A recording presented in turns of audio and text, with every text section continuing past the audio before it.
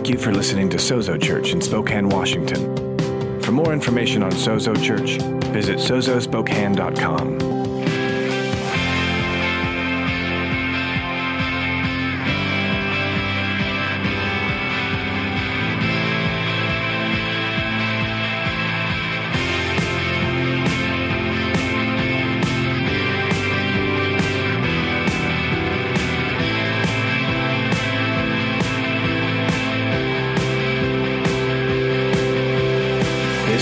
Sozo Church.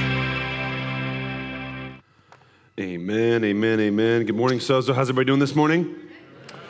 Awesome. My name is Mark. My wife and I serve as the lead pastors here. It is a blessing and a privilege to have you with us. If you're a little weirded out by the way my voice sounds, don't worry. It's not COVID. I just lost my voice this week. I can still taste this disgusting lozenge that's in my mouth, so we know it's not COVID. And don't worry, I still think herbal tea is disgusting. So if you're a fan of herbal tea, don't worry, I won't drink any of yours. So it's a good day to be in the house, amen? Good day to be together. Hey, want to just, once again, I know it was highlighted already in our video, but we're calling some events this summer. We're going to try to fill this summer with some amazing events, some times for us to be able to connect together and to practice this commandment that we'll be learning about in a few weeks, which is Jesus' commandment for us to love one another as he has loved us, amen? That's what we're called to do as believers, and so we want to give some opportunity for that. So we're going to have Summerfest. You're going to be seeing a lot of events taking place this summer, designed to help us just come together as a community and be together. One of those is this one happening on the 26th of this month. So just want to make sure you guys are all aware of it, so that you're here with us. Here's the unique thing that you need to know about that wasn't mentioned in the video. We are not going to be having service here that day. We're going to be having service out there that day. So we will be in the backyard. We're going to be on the new lawn that we installed last year. So we're going to be back there. We're going to be hanging out together. So the service will be out there. Our kids will be all together with us. It'll be an awesome day. So bring a chair, bring a friend, bring a chair for your friend. And we're all going to be gathering together out there. We'll have a meal together. We're going to party it up. There will also be, I don't think it was mentioned in the video, there's also going to be, and we're letting you know now, the signups will go out, I believe, next week. There's going to be what is referred to culturally as a cornhole competition, which sounds wrong, but it's not. So there's going to be that game going on back there as well. So find your teammate, get signed up, maybe use this week to figure out who you want to compete with. I do know there are some people in our church that are fairly competitive at this game who might actually compete in leagues in town. You might want to do a little research, find out who those people are, and pay them off to be on your team. So it's going to be a great day to be together. We'll have an abbreviated service together, and then we're just gonna have fun. We're just gonna have a good time. Amen. Awesome. Let's go ahead and jump into the Word. Let's get into it. We're in the midst of a series through the Gospel of John. We've been in John 15 for a while. I'm going to talk about John 15. I'm also going to take some time to talk about why we've been in John 15 for so long. Because I think it's important for us to understand some of this. So if you've got your Bibles, let's go ahead and turn to John chapter 15. John chapter 15, verse 1. We're going to be reading verses 1 through 11. If I can get my controller to work, that would be awesome. John 15, verses 1 through 11. We read out of the ESV, and when we read the Bible around here, we love the Bible. Amen? So when we read God's Word, we stand for the reading of God's Word. So let's go ahead and stand to our feet as we prepare to read God's Word together. How many of you love your Bibles? We love the Bible around here. We love it, we love it, we love it. So, John chapter 15, we're reading ESV. If you have that available on your smart device, you might want to switch to that one. It'll be easier to follow along. John chapter 15, verses 1 through 11. Let's read this. Jesus speaking here, he says, "I am the true vine, and my Father is the vine dresser. Every branch in me that does not bear fruit, he takes away. And every branch that does bear fruit, he prunes that it may bear more fruit. Already you are clean because of the word that I have spoken to you. Abide in me, and I in you. As the branch cannot bear fruit by itself unless it abides in the vine. Neither can you unless you abide in me," Jesus says. Verse 5, "I am the vine, you are the branches. Whoever abides in me and I in him, he it is that bears much fruit. For apart from me, you can do nothing. If anyone does not abide in me, he is thrown away like a branch and withers, and the branches are gathered and thrown into the fire and burned. If you abide in me and my words abide in you, ask whatever you wish, and it will be done for you. By this my Father is glorified, that you bear much fruit, and so prove to be my disciples. As the Father has loved me, so have I loved you. Abide in my love. If you keep my commandments, you will abide in my love, just as I have kept my Father's commandments and abide in his love. These things I have spoken to you, that my joy may be in you, and that your joy may be full. Let's pray together this morning, church. Holy Spirit, thank you, God, for your word. Thank you, God, that your word is alive. Thank you that it is living. Thank you that it is active. Thank you that it is moving and shaping. Thank you, God, that it has the ability to tear down, but it also has the ability to lift up. And so we come to your word this morning, begging you, pleading with you, hungry for you to feed us, hungry for you to tear down the things in our lives that need to be torn down. Grateful, God, that you are building up the things in our lives that need to be built up. God, we come to you today to hear your word. We don't come to fulfill some religious obligation. We don't come to check off a cultural religious box that says we've done our good part today. No, we came here today, God, desperately, hungrily to hear your word, to hear you speak, to encounter you, to exalt and to encounter you, the living God. So come and speak. As you speak, God, we ask that you would give us ears to hear that which you would say. What good is it if you speak if we can't hear, God? So we ask for ears to hear. But Lord, more than that even, God, we ask for hearts to receive. Yes, we want to hear, Lord, but we don't want to just be receptive to what you say. We want to receive it deep down within the fiber of our being today. God, let it transform, let it shift, let it change, let it do a work deep within our souls. So much so, God, that not only do we have ears, not only do we have hearts to receive, but that we would be a people with feet to walk out in obedience to what you say. Let us leave here fundamentally transformed, not by our works, but by yours. Not by what we've learned to do, but by what you have accomplished for us. Let us live the reality of the full weight of all that you are and all that you've done for us. In Jesus' name, everybody said? Amen. Come on, everybody said? Amen. All right, go ahead and greet somebody around you real fast and grab a seat.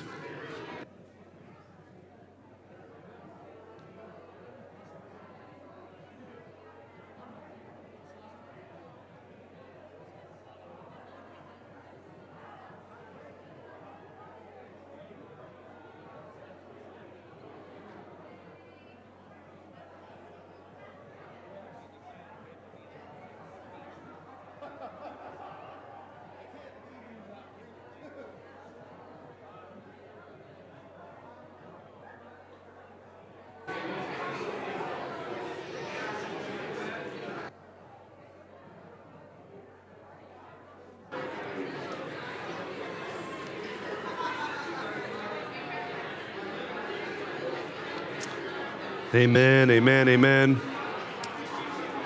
See, this is why we have to have a party in the back, because you people talk too much. It's a good day to be in the house. It's a good day to be together. Today's an important day. Not only is it an important day because, come on, it's Sunday, amen, and Sundays are important days, right? It's the day we've chosen to gather together as a body of people, as a company of people, as the body of Christ. So Sundays are always good days. Also, we got to dedicate a baby today. That is, by the way, my favorite form of church growth, is babies. And some of y'all think that it's your job to keep doing that, so thanks. My family and I are not contributing to that at all anymore, so thank you very much, all of you who are. It's a good day because of that. It's also a good day historically for the church. Today is Pentecost Sunday. So good job raising your hands in church today. If you've never done it, maybe try it today. Just practice Pentecost. No, today's Pentecost Sunday, the day that the church was really born. This is the church's birthday. It's also kind of a big day in my life because 23 years ago today, my wife made a mistake and married me. So, come on, she could have done way better. But it's the only mistake she's ever made, and she reminds me of that.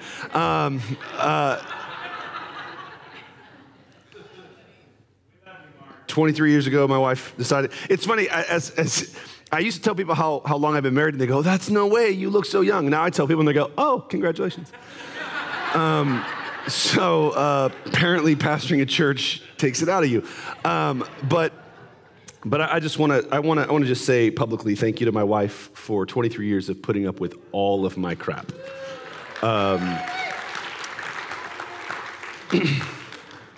And it's made me a little introspective today, if I'm going to be totally honest. And I started thinking about with all of those things, right? Baby dedications. It's Pentecost Sunday. It's my anniversary. It kind of got me thinking about history and thinking about my life and my journey and really what's been the driving force in my life in different seasons. I've been a believer for a long time. So yes, Jesus is the driving force. Amen. Come on, let's yep, amen. And then it's like, okay, on top of that, not he's underneath everything, right? He undergirds everything. He lifts up everything. He holds up everything. But there have been seasons in my life, I just want to be transparent, where specifically as it relates to my calling in ministry, what drives me has been different in different seasons. And I'm willing to be honest with you and say in certain seasons of my life, it was to try to prove myself to people. In certain seasons of my life, it was trying to prove myself to myself. In some seasons of my life, it was trying to impress people. Other seasons of my life, I've been really sort of obsessed with this idea that I was going to be used by God to save the world. Can I get an amen from anybody who was raised in a youth ministry? Come on, right? Like you went to youth camp, so you were going to save the world and all these words about your generation, and then you realize like the guy's been saying that for 30 years.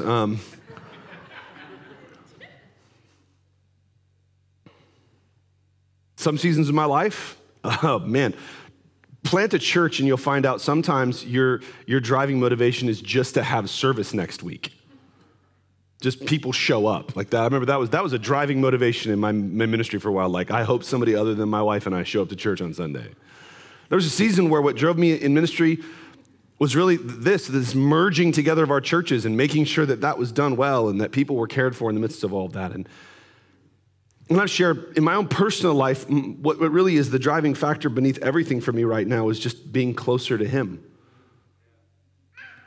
I really don't have any other ambitions or motivations in my own private personal life than to just be closer to Him today than I was yesterday, closer to Him tomorrow than I am today. That's it. It's gotten really, really, really simple and yet incredibly difficult. How many of you know when you make one thing your goal, everything but that one thing becomes the detriment of that goal?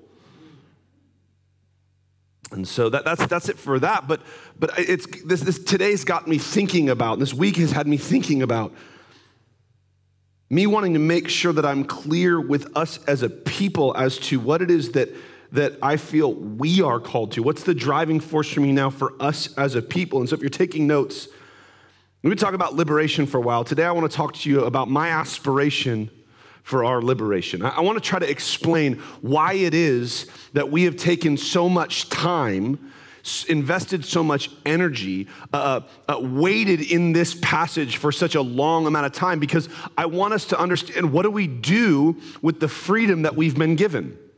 What's the purpose? Am I just liking this? Do I just not know how to read any more of the Bible? Do I just not have any other sermons, so I just keep recycling this one? A little bit. But I've been doing that for 20 years, people. It's the gospel. You just recycle it in a new way, and y'all keep coming back to hear it. I believe that your liberation, I'm going to be honest, my life right now, your liberation is my motivation. us learning how to be sozo. I don't think we can be who we are and not be free. I don't think we can fulfill the reality of who we have been called to be, who we are in truth, without being the totality of the freedom that has been given to us, that has been purchased for us, that has been gifted to us in Christ. As long as we are still bound up to one degree or another in some kind of bondage, be it in practice, be it in our thinking, be it in our believing, I do not believe we can be who we're called to be. So your liberation is my motivation, to get you to really believe that you're free. So what I hope you hear and see in these messages is not a license to sin, but rather the freedom to live fully free. As we've been making this idea of abiding, this idea of being a branch, abiding in the true vine, careful for the vine dresser, destined to bear much fruit. That's been kind of the drum that I've been beating. I hope that what you're hearing, as I'm calling you to abide, is not like, hey, live like hell and still go to heaven. That's not my message. That's not my heart. What is my heart? What is my message is that you don't need, listen, I've said this to you before, I'll say it to you again. Nobody in the history of anybody has ever needed permission to sin. Right? Like y'all are doing a stand-up job of that without me telling you can. Right? What we need is someone to stand up inside of us and say, no, you have permission to live free from sin. So my heart, my desire, my drive has been, my goal has been to help us live free from sin. Let's go to Romans 6. Romans 6, verses 1 through 4. Romans 6, 1 through 4 says, what shall we say then? Are we to continue in sin that grace may abound? By no means. So the message of grace is not licensed to sin. Settle that once and for all. How can we who died to sin still live in it? Do you not know that all of us who have been baptized into Christ Jesus were baptized into his death? Next verse. We were buried, therefore, with him by baptism into death, in order that just as Christ was raised from the dead by the glory of the Father, we too might walk in newness of life. Listen, you have died. I'm talking to Christians. I made this clear the last several weeks, but let me make sure I'm clear again. I'm talking to believers this morning. I'm not talking to unbelievers. If you're not a believer here, welcome. We're glad you're here. I'll talk to you at the end. I'm just being real. The reason why I'm preaching this way right now is because I'm tied to the text. We're Bible preachers around here, okay? So the text, Jesus is not talking, there's no unbelievers in the audience here. A lot of times, most of the time, I would argue maybe all the other times we've heard Jesus teaching, there's a chance, right, that somebody's not a believer. But here we know, like Judas has run away, he's got the 11 left. That's who he's talking to. So I'm trying to, I can't teach this and then try to sidestep in other stuff. So talking to believers, listen, as a believer, you have died to sin. You cannot live in it anymore. Newness of life is yours to walk in. This is why we as a church have really been pushing into baptism. Not because we want to see, not just because we want to see a bunch of new converts baptized, but I am of the personal conviction. I'm going to put this on me. I'm not going to put it on any of the other elders. If you want to go ask them their opinion on this, you can. But I'm just stand here because I got a microphone and tell you my opinion. I think most Christians in America need to get baptized again. Because a bunch of us never got baptized. We just got wet. And I don't care whether you were sprinkled as a baby or you went forward at a Billy Graham crusade or whatever, and then you got wet. If you did not experience a union with Jesus' death and a union with his resurrection in your baptism, be it because you were taught poorly or be it because you just thought wrongly about it, I'm here to tell you, I think you should take our baptism class. We offer it once a month, and then you should let us hold you under the water till you die and then bring you back up in newness of life. Spiritually speaking. I say it We hold you under till we're sure you're not going to sin anymore, and then we pull you back up. So some of y'all, we hold under a little longer, like just, the better we know you, the longer you're going to get held under. So you might as well get baptized early in our relationship. That way, come on, newness of life is ours. What I'm trying to get you to see is that you are called to live free. Jesus sets us free from sin. Jesus sets us free from sin. He really, really does. He sets us free from the pleasure of sin. He transforms our appetites. I'm here to tell you, if you're a believer, you do not have the capacity to live at peace in sin. Again, I don't like going back to this, but just so that I don't get the emails, the best picture I know of the new creation life is the caterpillar transformed into the butterfly. Can a caterpillar, come on, walk? Yes, it has legs, it can walk. I didn't realize this was an anatomy class. Yeah, caterpillars, they can walk. They kind of it's weird, but they can walk, okay? Caterpillars can walk. Can a caterpillar fly? No. A caterpillar goes through a transformation, a metamorphosis, a new birth, and becomes a butterfly. Can that butterfly fly? Can that butterfly walk? Does its ability to walk deny its capacity to fly? So your ability to continue to sin does not deny your capacity to live in holiness. So what I'm saying is he delivers us from the pleasure of sin. There's no more pleasure in sin for the believer anymore. It torments us. It racks us with guilt. God fills our hearts with his supernatural super substance of his love. He delivers us from the pleasure of sin. He delivers us from the penalty of sin. Jesus declares on the cross, it is finished. Literally translated, paid in full. There's no more penalty for you to pay. Am I here to say that if you do stupid stuff, I said stuff and that's all you heard. If you do stupid things, that dumb, bad results are not going to exist in your life. I'm not saying that that's not true. Come on. If you get drunk in speed, a member of our church who's a police officer will pull you over and he will take you to jail. You guys didn't know we had a DUI cop in the church, did you? Suddenly you're going to drive a little better at night. I didn't even know I was going to church. So I'm not saying that if you do ridiculous things, that they're not ramifications. What I'm saying is that we are freed from the fear of penalty for our past sins. Amen? We're free. You're free. You're free.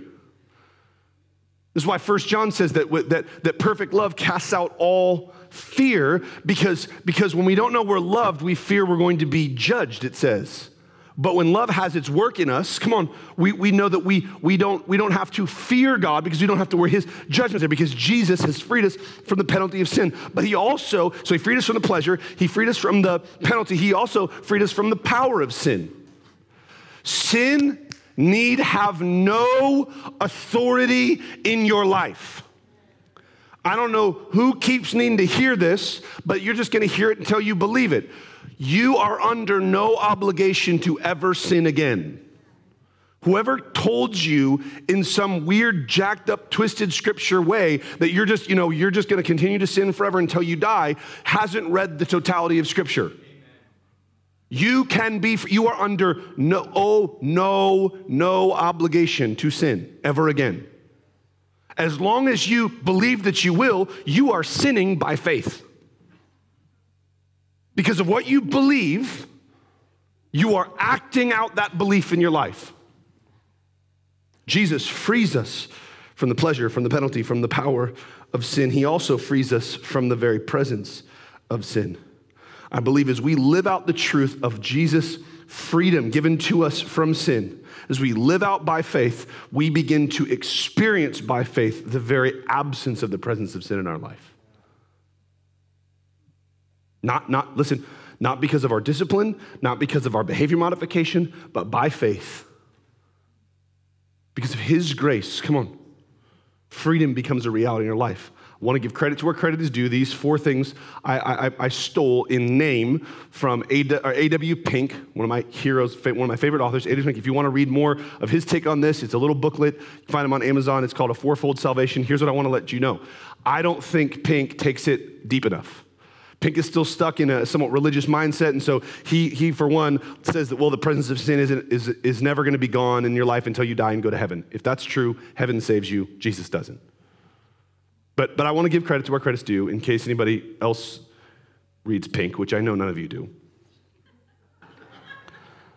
I didn't want to get in trouble for plagiarism, so I stole that from him. So I'm not trying to give you a license to sin. I'm trying to give you freedom from sin. But the truth is, that's really not my goal. It's not my driving factor. It's not the thing that drives me. It's not the thing that motivates me. It's not, I'm not just trying to get you to live free from sin, but I'm trying to get you to live fully convinced that you are the righteousness of God in Christ Jesus. And I'm trying to get you to believe that now. Not tomorrow. I'm not trying to get you to believe it about that person that you think is just the best Christian you've ever met in your life, which would be my wife. I'm not trying to get you to believe that about for somebody else. I'm trying to get you to understand if you have repented and believed, in that very instant, you became the righteousness of God in Christ Jesus. You are as righteous as God is righteous. And here's what I need you to get. That is regardless of your performance. Let me say it another way. That's regardless of your report card, your religious report card. Anybody else grow up, come on, in a type of thinking that you were handed a religious report card by the religious people you were in your life? And you had to kind of check up on yourself with your religious duties?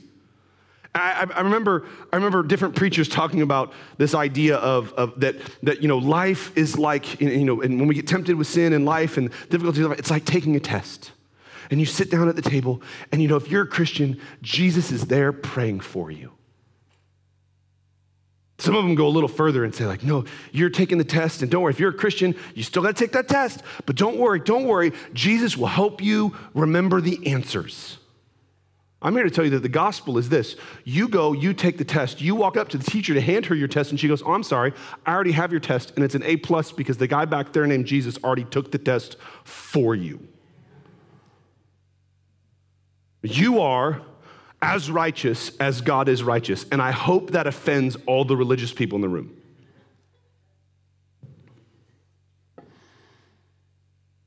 Second Corinthians chapter 5, verse 21. 2 Corinthians 5:21. Do we have that one? 2 Corinthians 5:21. For our sake, he made him, that's he is the Father, made him, that is Jesus, to be sin who knew no sin, so that in him we might become what? Read it. Some of God's righteousness, a part of God's righteousness, able to sample a little teeny weeny little bit now and then later get no, we have become the righteousness of God. As much as you believe Jesus took on sin, you, come on, take on his righteousness. Here's the problem. We fundamentally misunderstand righteousness. Because if I sat you down and I said, what do you think righteousness means? Greek word righteousness, Greek 1343, it's diaokosune. And most of you would say righteousness means right standing with God. Right? That's what I was taught. Righteousness means right standing with God. The problem is that's not at all what righteousness means. When you look at the word, and I would encourage you, fact check me on this. Look up righteousness, dikaiosune, in Greek. Look it up in the Strong's Concordance, G 1343. It doesn't mean right standing with God. What it means is the state of him who is right. And by right, we don't mean the opposite of left. This is not like a knock on all of the squirrel-handed people in the room, okay? Like if you're left-handed, it's fine. My favorite person in the world is left-handed. It's fine. You're welcome to be left-handed. But it's not saying right as in the opposite of left. It's also not saying right as in correct, having the right answers. The word right here doesn't mean clearly, right? Let's make sure we're together in this. It doesn't mean a political leaning. It doesn't mean behavior. It doesn't mean any of this. What it means, by right, it means the state of one who is as he ought to be. Righteousness, dikaiosune, literally means the one who is as he ought to be. Right, as in true to substance. The inward and the outward matching.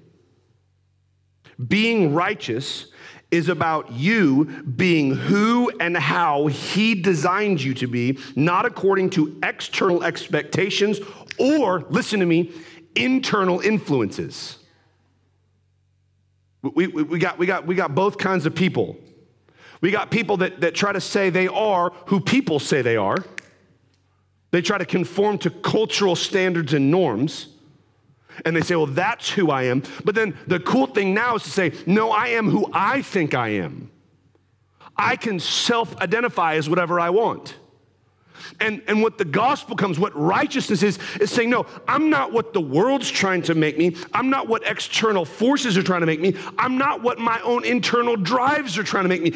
I am what he desired and he designed me to be.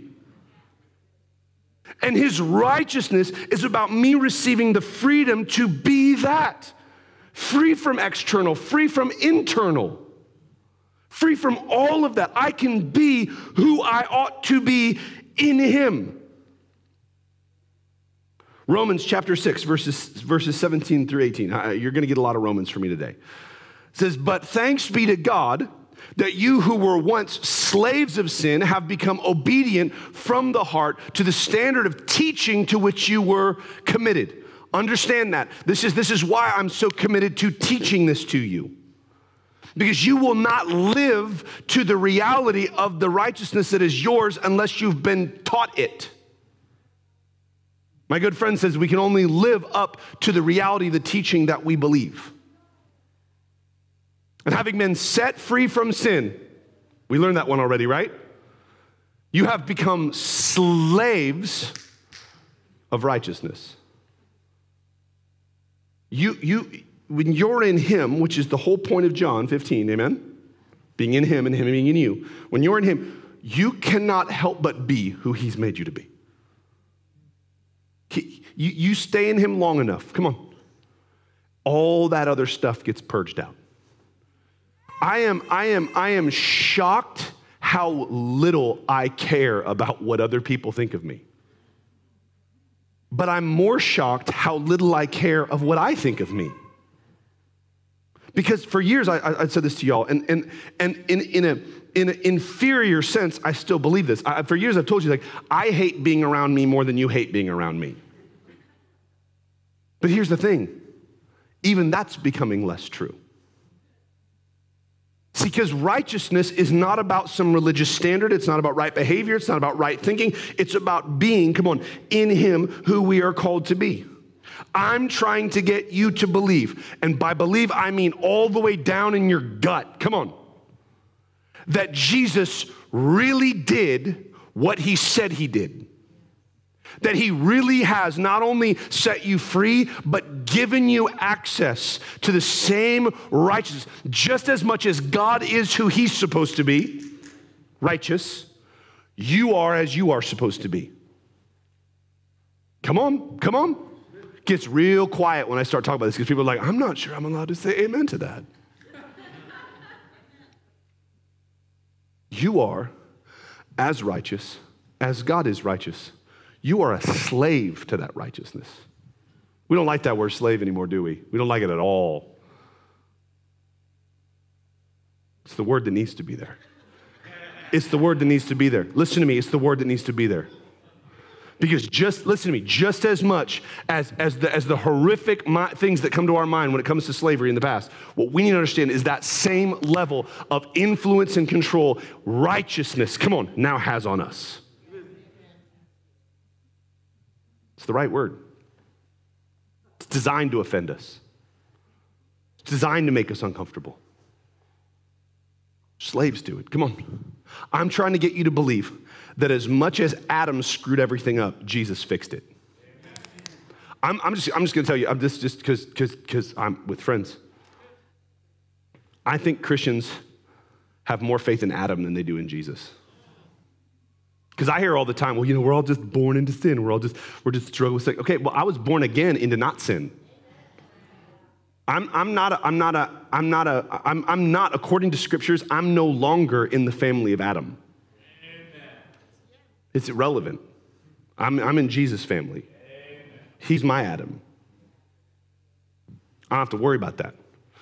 I'm trying. This is what drives me. Come on. It's to get you to believe, to convince you that you are the righteousness of God in Christ Jesus, that Jesus makes you as righteous as Adam made you sinful.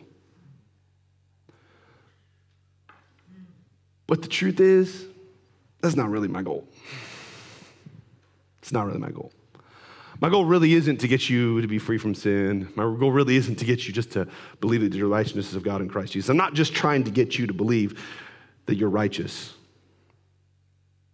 I'm trying to get you to function like a son of God in the earth. I'm trying to get you to function, to think and to behave like God is your dad. And he's left you here to do his work. That's what I'm trying to get you to see. That's my real goal. I'm trying to get you to see that when Jesus, listen, when Jesus in 15 talks about you bearing fruit, that's what he's talking about. I'm trying to get you to see that when Jesus says that it's time for us, come on, to bear fruit as we abide in him. That what he's talking about, beloved, is us being, come on, representatives of God, being the sons of God in the earth. Galatians chapter 4, verses 1 through 7. Galatians chapter 4, verses 1 through 7. I mean that the heir, as long as he is a child, is no different from a slave, though he is owner of everything. But he is under guardians and managers until the date set by his father. In the same way, we also, when we were children, were enslaved to the elementary principles of the world. But when the fullness of time had come, God sent forth his son, born of a woman, born under the law, to redeem those who are under the law, so that we might receive adoption as sons. And because you are sons. So that means all that stuff that he talked about at the right time, that's already past tense. Because you are sons now, you were adopted. God has sent the Spirit of his Son into our hearts, crying, Abba, Father. So you are no longer a slave, but a son. And if a son, then an heir through God. Listen to me. Listen. We've got to get to the point where we acknowledge our sonship. This word adoption, I always want to touch on this because in our understanding, we have a genetic understanding that was not a part of the conversation in first century biblical writing. So when we talk about adoption, we go, yeah, that's like a legal thing, right? You become legally a part of my family. I even would say I love you like a part of my family, but really genetically, I know you're not really mine. But the idea of adoption, you can do this it takes a little bit more work in Greek, and I don't have time to get into it. But if you get down into the root of the word adoption in Greek, the word Paul uses here, what it really means is track with me. It's to find a son who is out of place and put him in his place. The understanding, the idea, and this is modern as well. I've talked to parents who've adopted children that talk like this, where they say that they met a child and they went, I know that we're not biologically related, but you're mine. I had a friend who was a traveling evangelist, and he was called to singleness. He was a single guy, Amazing, powerful. God used him in amazing ways in evangelism all over the world. And he went and spoke at a large crusade in Thailand. And he was there and he was preaching and people were getting saved. And one of the pastors that he was meeting with and talking with said, hey, we run an orphanage. Would like to go see the orphanage. He said, I'd love to go see the orphanage. And he said, I walked into the orphanage and I'm seeing all these kids and they run up to me, whatever. And then I heard a baby, this is his story, he said he heard a baby crying in the side of the room, and he walked over to the baby and he picked it up and he said, I don't know what happened, but I realized I picked up my daughter. He literally moved to Thailand, lived there for almost a year to go through all the paperwork so that he could take his daughter. He said, I couldn't get back on the plane. This is the idea. Literally, the idea of biblical adoption is what we know of in the story of the prodigal son, which is the worst named story in the Bible because it has nothing to do with the hero of that story is not the prodigal son, right? The hero of that story is the faithful father. Amen. Right? We should give him billing credit on the billboard, right? So when the son, the Bible says that the son came to himself, he realized he was out of place. He was adopted back into the family. See, what I'm telling you is this, that when Paul here tells us that we've been adopted into the family, it's we have been restored back to the place that he designed us to be in. You're adopted. You're put back in your proper place. You are made righteous. You see the connection? You're made right. You are as you ought to be. You're not. See, religion will tell you, yeah, you can be right back in right relationship with God, and you can be adopted by Him, but you better realize that you don't deserve to be there. No. You are right where you're supposed to be. He puts you right where you're supposed to be. Everything is done so that where you are is your place. This same text, Galatians chapter 4, is what eventually would lead us as a church to Liberation Day, where it talks about expelling Hagar and Ishmael, Hagar being the picture of the law, Ishmael being a picture of our self-effort. It all starts with this idea of us being delivered from elementary principles, of us being given to being sons of God. What you need to understand when I talk about being sons of God is sons do what their fathers do. We are to learn how to exercise the divine authority given to us by our Father as His sons. Come on, Jesus has promised power to His people. Jesus has promised answered prayer to those who believe. And yet, if we're going to be honest, that is not a reality in the Western American church. I know that's not going to make me any friends. The best most people who are obsessed with this have is pretending like their prayers are more effective than they are. But even the level of effectiveness that is real is not what we have been promised. It's not. Look, I think it's right and good for us to do this, but just track with me just give me a little bit of rope. 100 people come forward to get prayed for, one gets healed, and we throw a party. I think that's right and good to do. But it's a pathetic place for us to stop as a church. It's a pathetic place for us to stop as the people of God. 1% success rate. I'm just going to tell you, for me, not good enough. Not when Jesus says, whatever you ask. You abide in me, there will come a point where what you're praying isn't even what you're praying, it's what I'm praying, and you better believe that that's going to take place. My question for us is, how many of our big brother's prayers didn't get answered? And if we're supposed to be sons like he's a son, how many of our prayers are supposed to get answered?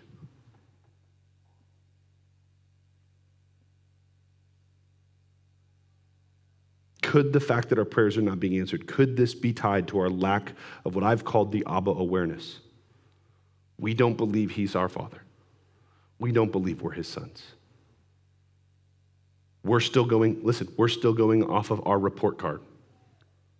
We're still not expecting him to answer us because, well, deep down somewhere inside, I know I probably need to learn something. I'm probably not good enough. I'm probably not smart enough. Most people don't like me, so it's probably not gonna, it's just, this is just the way it goes for me.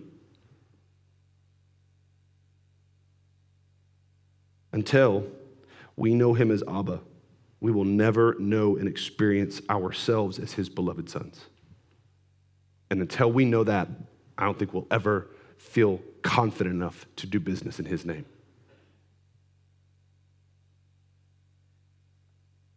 Our world, listen, is filled with people who are desperate for the supernatural power of God in their lives. You meet people every single day that are desperate for something more real than this tangible world that they live in. And yes, listen, yes,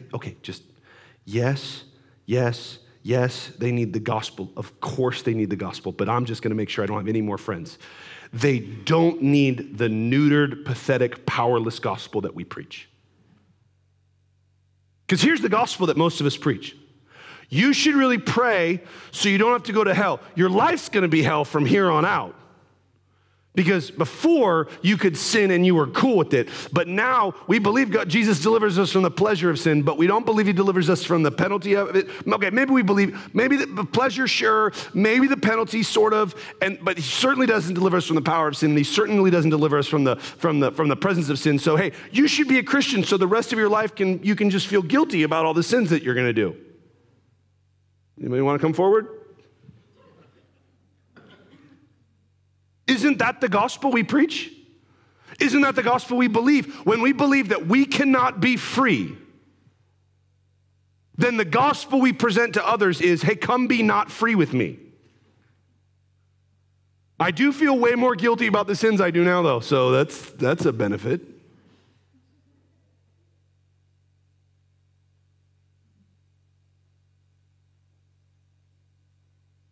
What if we actually lived like people for whom Christ's work was effective? I dare say our gospel would be slightly more effective.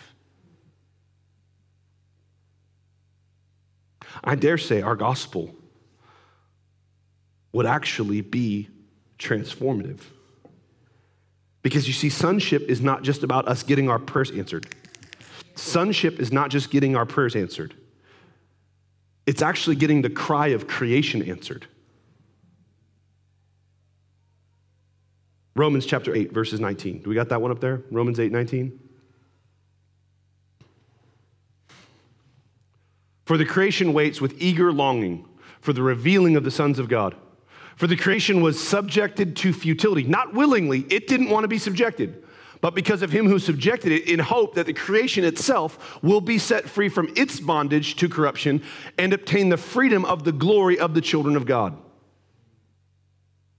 Creation is literally crying out, not for God to be revealed, but for you and I to be revealed as his sons. Because who is given authority over the earth in creation? We were. It's our responsibility. We were given the responsibility of taking care of, managing, tending to the garden and the world. And God, in his goodness, has not removed that dignity from us. He says, no, it's still going to be you who does this job.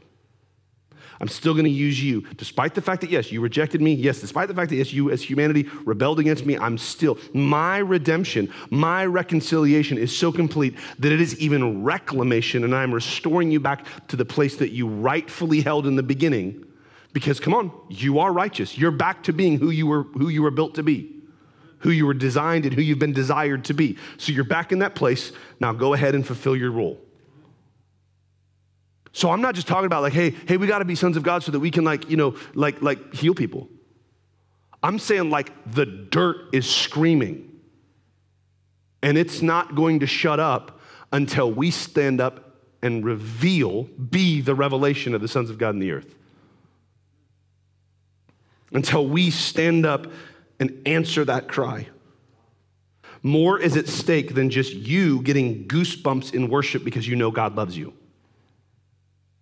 I hope you know that God loves you. I'll scream God loves you at you as much as you need me to.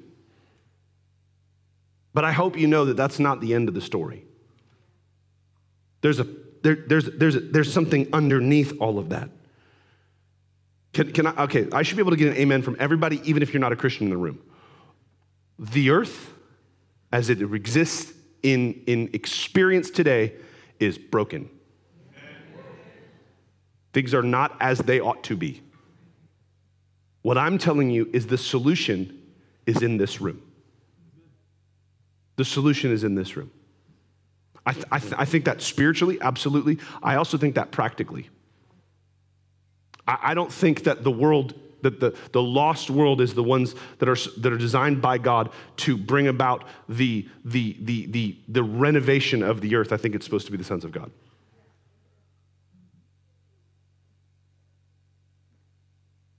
So much more on the line than we realized.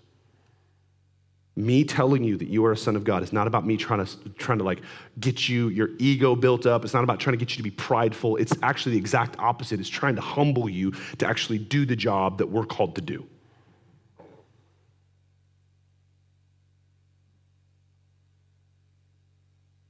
Trying to get you to believe that you are a son of God so the earth can have its cry answered.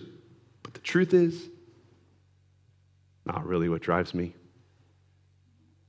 It's not really my goal. It's not really why I've been holding us in this place of John 15 for so long. All of that's good, all of that's necessary, all of that's important, but I'm really trying not to get creation to see you, but I'm trying to get the cosmos filled with the glory of God. Why do I talk to you about you being free so much? Because all of the cosmos is designed by God to be a theater for him to stand on. And I believe this. I believe part of the symphony of the cry of creation is in response to a fundamental truth that we sing about a lot here, that Christians read about a lot, and I think we don't let it actually go down deep enough inside of us. We say this, that God is worthy to be praised. That there is a glory, there is an honor that is due to him, right? I think creation itself gives God the glory that is due him for being creator. Because he created all things, seen and unseen, past, present, and future. And so he receives the glory for that. You can look out, anyone, right, can look out upon creation and see its beauty, its majesty. You can look as macro or as micro as you want, and you will be left in awe of the beauty, the majesty, the wonder of the design of the Creator. Whether it's in the tiniest particles of an atom, or whether it's in the fact that the best guess we have right now to the cosmos, this is amazing to me, is that this is the best guess, is that according to scientists, that it is infinite nothingness. And that infinite nothingness is expanding. Before you jump up and down like, that's what the evolution is, shut up, just listen to that. From the best evidence we have, or like as far as we can see out, like everything just keeps going forever and it keeps getting bigger. How do you make does that not make anybody else's brain hurt? I know I was homeschooled, but give me a little credit, right? No matter how we look, right? Like we the more we look down, we're like, oh, this is the smallest thing. And then we like bust one open, like, oh, there's a bunch of crap in there. Like it's a molecule. No, there's a bunch of atoms. And we're like, oh, no, there's stuff inside the atoms. And now as we get down to that, we're like, nope, there's little strings that keep bouncing around. We don't even have the ability to even figure out what those strings are. Some of y'all are like, strings? Yeah, I know, it's weird. So God gets glory for being creator. I think he even gets glory for being the sustainer of all things. I was reading an article. I'm a nerd, okay? You all know this. I was reading an article several years ago. These scientists tried to figure out what it was that held the particles of an atom together. Because gravity is irrelevant at that. You guys realize that. Gravity is irrelevant at that small of a scale. At a quantum scale, there is no gravity. And what they found was there was a frequency, a vibration, a sound. What does Scripture say? All things are held together by the sound of his voice. I think God gets glory for being the creator of all things. I think he gets glory from being the sustainer of all things. I think the glory that is still due his name, that he is not receiving the full merit of, is that he is the redeemer of all things. And until we stand up and say, not only have I been freed from hell, not only have I been allowed to go to heaven, not only all those things, but I have been made the righteousness of God in Christ Jesus. Come on, I am a son of God, and I'm going to stand on that stage, not so I get glory, but so that he gets glory, because not only is he creator, not only is he sustainer, he is the redeemer of all things. And until then, creation is going to keep screaming. And the world is going to keep looking like it is broken.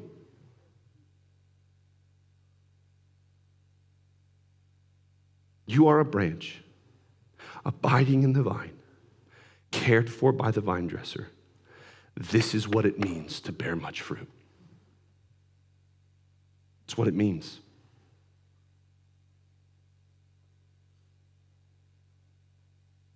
When a tree grows and produces fruit, what's in that fruit? A seed. And what's in that seed but the capacity to fill creation with another example of that tree? Our lives are supposed to be fruitful, not so that we can go, look at all the fruit that I have. Jesus is not trying to make you any fruitier than you already are. He's trying to fill the earth with his glory. And that is what drives me. That's why I'm going to keep yelling at you. That's why I'm going to keep telling you you're free.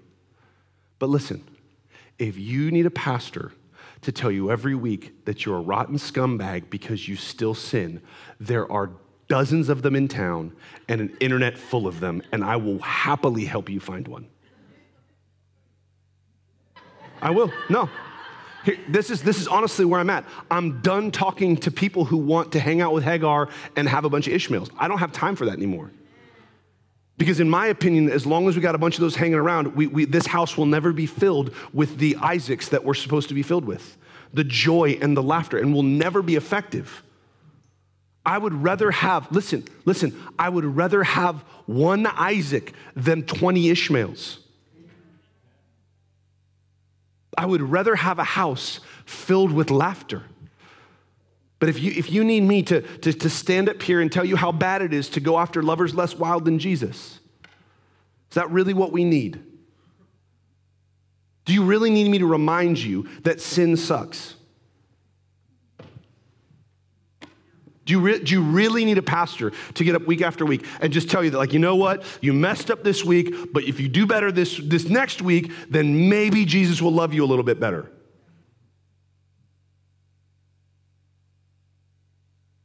I'm done making excuses for myself and for others to live anything less than as sons of God in the earth.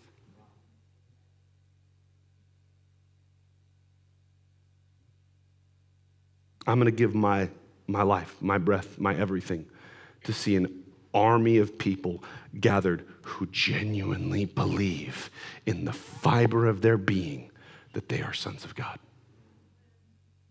And here's the truth. I'm not trying to chase anybody away. You need to hear that. But I'm just trying to be straight with you. I need to let you know where I am. This is what drives me. This is what I pray for us. This is what I think for us. This is what I long for us. This is what I'm preaching at us.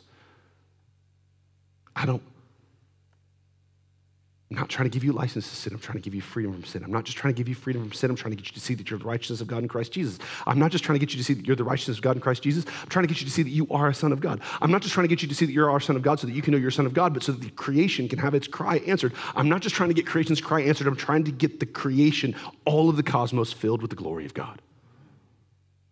It's kind of a big deal. Somebody asked me this morning, well, you don't have a voice, your voice is all messed up. Should you be preaching? I can't do anything else today. Yeah, it's worth it. Yeah, it's worth it. This is it for me. All the chips are on the table. I got nothing else. I have zero backup plan. But I believe that God's doing something in this place. And people are coming awake. People are waking up to the reality of who they are in him. And I'll give every breath to that. Whether I have a voice or not. Let's stand to our feet.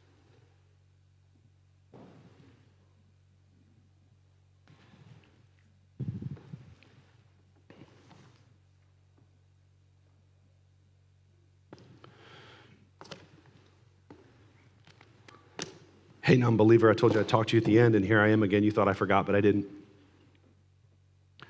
I said that I'm talking to just Christians this morning. It's true. All of that was for believers. All of that's for Christians. If you're not a believer, if you're not a Christian, if you've not repented and believed the gospel, that all that stuff, I'm here to just tell you, you're not the righteousness of God in Christ Jesus. You are not as you ought to be. None of that's true for you. Here's why I can say that without breaking down inside. Because my extremely exclusive family is the most inclusive family in the world. See, Jesus, in accomplishing all that he accomplished, didn't just do it for the people that figured out, come on, how to live right. The Bible says that literally Jesus took away the sin of the world. That what he accomplished was effective not only, come on, for me, but it can be effective for you as well.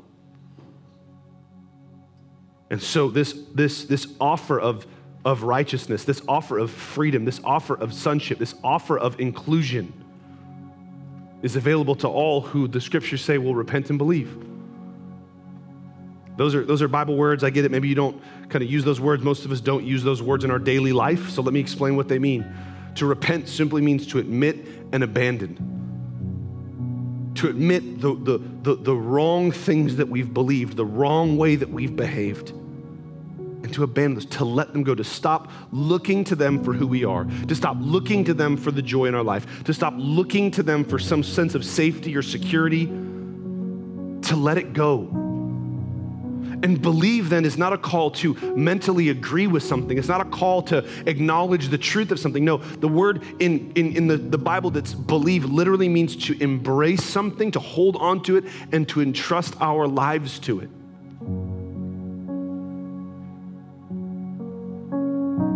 So as we repent, as we admit and abandon, we then turn and we embrace and entrust Jesus. We trust him, come on, to tell us who we are. We trust him to fill our lives with joy. We trust him for our safety, our security, our stability. We look to him, we turn to him, we rest in him, we abide in him. And the Bible says that when that happens, when you repent and believe, when you receive that gift of repentance, when you receive that gift of faith, when you receive it, when that happens in your life, the Bible says instantaneously, you go from being an enemy of God to the family of God. And all that freedom that I talked about is yours. And all that righteousness I talked about is yours. And all the stuff that I said before wasn't for you, suddenly now it and so much more is for you. But more than all of that, I think what you need to hear is that he becomes for you. Not just for you in the sense of on your team. No. He becomes the very drive of your life. He becomes your everything, and you have unfettered, unlimited, unrestricted access to him. And the reality is this, beloved, he and only he can satisfy the longing of your soul.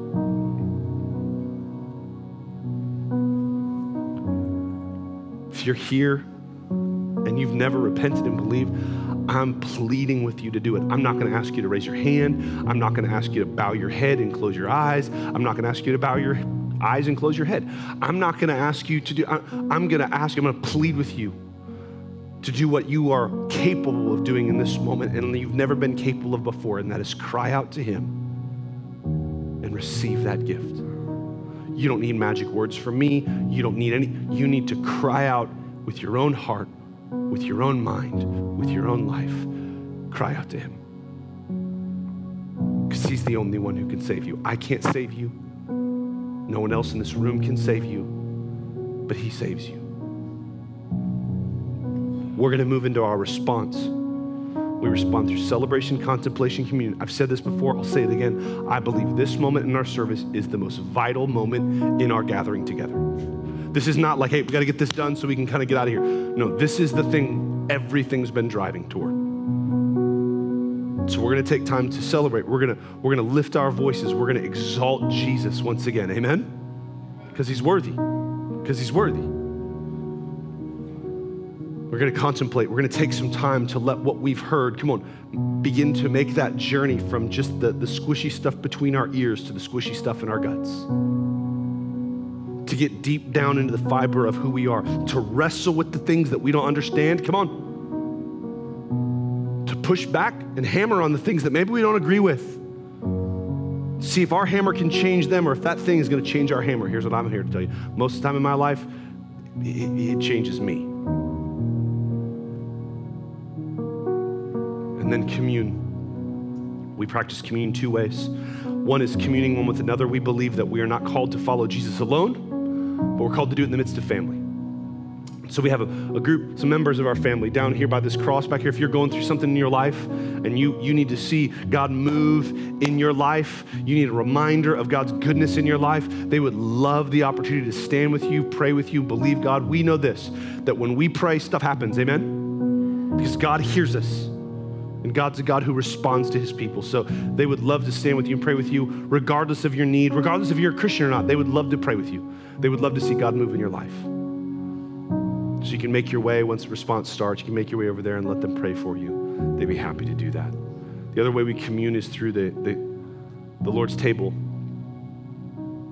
We practice communion every time we gather together as a people. We practice by a method known as intinction, where we take a piece of bread, dip it in the cup and partake. We have gluten-free available on these white tables on the end. If you're not comfortable taking communion this way in this season, we understand that. So we do have Keurig communion on tables in the back of the room that you can go, a little prepackaged communion. We have those available if you need them. If not, we would welcome you to partake here. We want to make it clear these tables are open to all who've put their faith in Jesus. If you're a Christian, we would welcome you to the table. It's a family meal, amen? But if you're not, if you're just still here and you're exploring what this whole Jesus Church Christian thing is, you don't need to come forward and pretend like you're a Christian. You can hang out in your seat, just kick it there. No one will even notice because frankly, you're just not that important.